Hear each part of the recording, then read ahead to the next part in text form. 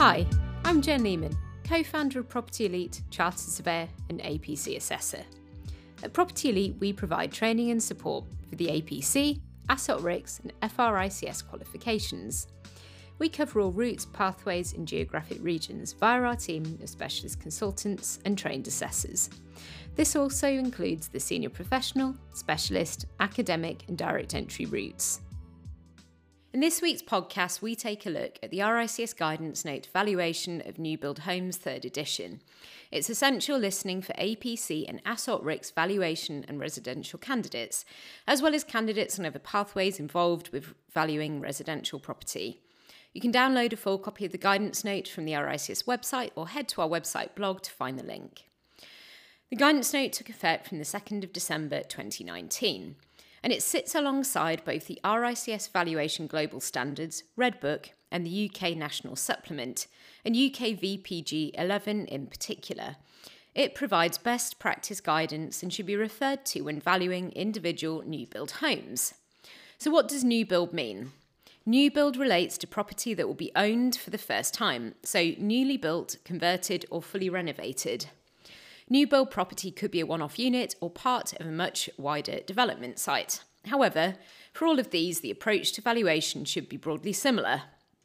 The RICS state specific scenarios where the guidance note does not apply, and these include purchase reports for corporate clients purchasing residential investment portfolios, valuations of housing stock for local government or registered social landlords, valuations of housing stock for inclusion in financial statements, valuations of houses in multiple occupation, so HMOs, purchase reports for individual new build properties, valuation reports for custom build, self-build or stage release projects, and reference should be made to the lender's guidance for the correct approach to valuation, valuations for brokers or other third parties, and valuations on the basis of market rent. The reason for this is that other RICS guidance will be relevant in these circumstances. For example, RICS guidance note valuation of buy-to-let and HMO properties. So, how might the valuation of new build properties differ? New build properties may attract a new build premium price over and above the second-hand market value. New build properties may attract a new build premium price over and above the second-hand market prices. The new build premium is therefore split into two categories: first owner benefits and resale benefits. First owner benefits are those only available to the first owner of a new build property and which fall away after first occupation. These include newness, initial occupier prestige, access to new build finance, access to government schemes such as Help to Buy, developer initiatives, certainty of price and completion date, removal of competitive bidding, no chains, a reduced price potentially for off-plan purchases, full warranties and bespoke specifications. Resale benefits are those that can pass with ownership, such as modern specifications, reduced running costs and increased energy efficiency, modern facilities and services such as a concierge for new build apartments, modern design such as being open plan, new local infrastructure, and reduced short and medium-term maintenance liabilities. The guidance note requires valuers to make a number of assumptions and special assumptions when valuing new build property. In the case of a building that has not yet been constructed, RICS members will provide a valuation on a special assumption that the development of that building has been satisfactorily completed, as at the date of the inspection in accordance with planning permission and other statutory requirements. In the case of a newly constructed property, RICS members will provide a valuation on the assumption that it's been built under a recognised builder's warranty or insurance scheme approved by the lender, or that it's been supervised by a professional consultant capable of fully completing the professional consultant certificate to meet lender requirements. RICS members will assume that the contents of the UK Finance Disclosure Form provide full disclosure of the financial aspects of the sale. RICS members will assume that certain facilities that are to form part of the completed development scheme, such as leisure complexes, swimming pools and communal provisions, are completed. RICS members will assume that certain planned transport links, infrastructure provisions, and other constructions such as retail units as part of a larger scheme are completed.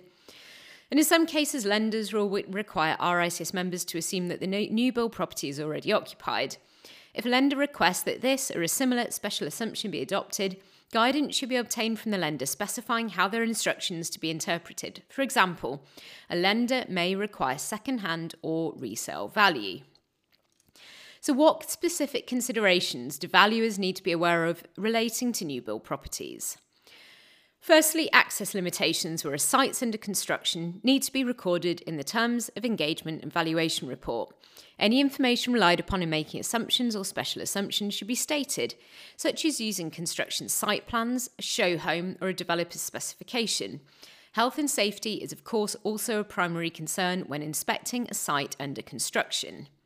Secondly, a plot characteristic, so things like proximity to roads, railway lines or pylons, views, aspect and neighbouring dwelling types.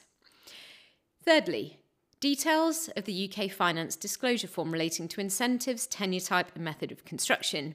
A comprehensive list of information is contained within section 4.4 of the guidance note. Next, are issues over suitability for residential use where a former commercial office or agricultural building has been converted under PD rights. So these may be things like poor quality, low ceiling height, a lack of light or small size. Warranties or assurance schemes such as NHBC, LABC or Premier Guarantee, and lastly, use of modern methods of construction. So how should you value new build property? UK VPGA 11 of the UK National Supplement states that the valuation of a new build property should be approached in the same way as any other valuation. There are, however, specific aspects of the new build residential market that have led to certain mortgage lenders to require an alternative approach to valuation. In all instances, the notified sale price must be treated with caution. Comparable evidence should be collated from three main source categories: on-site comparables, off-site comparables from other new build sites, and resale or second-hand comparables. All comparables should be suitably similar to the subject property, and a combination of all three categories is recommended as best practice. This also reflects best practice in the RICS Guidance Note to Comparable Evidence in Real Estate Valuation, First Edition.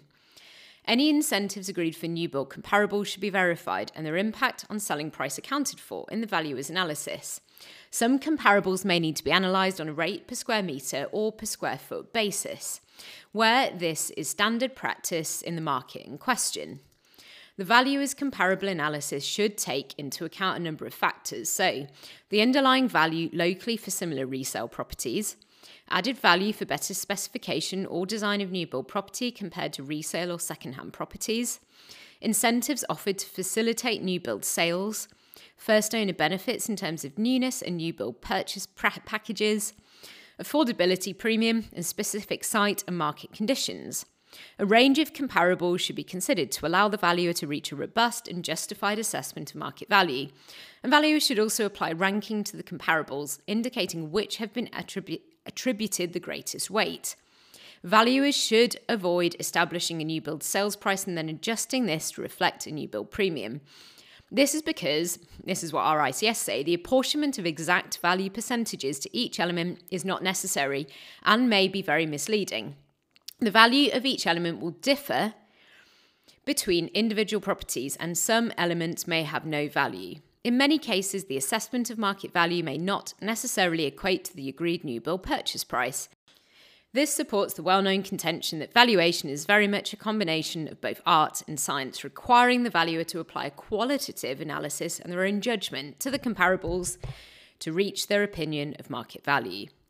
So finally, valuers will generally report in the lender's standard form report, and if a report is likely to be seen by a prospective purchaser, the following statement should be included as recommended by RICS, and this is: it should be appreciated that the valuation provided is for the property as new. It may not be possible to obtain the valuation figure if the property is sold as second-hand, especially if comparable new property is on offer at the same time. That's it for today's podcast. Remember, you can book in your free 15-minute consultation via our website. We can also provide feedback on your referral or prelim review report. If you head to our website, you can also access our other free support resources, including our ebook guides, podcasts, videos, quizzes, blog, and CPD newsletter. We can't wait to work with you, so thank you for listening, and I'll see you next week.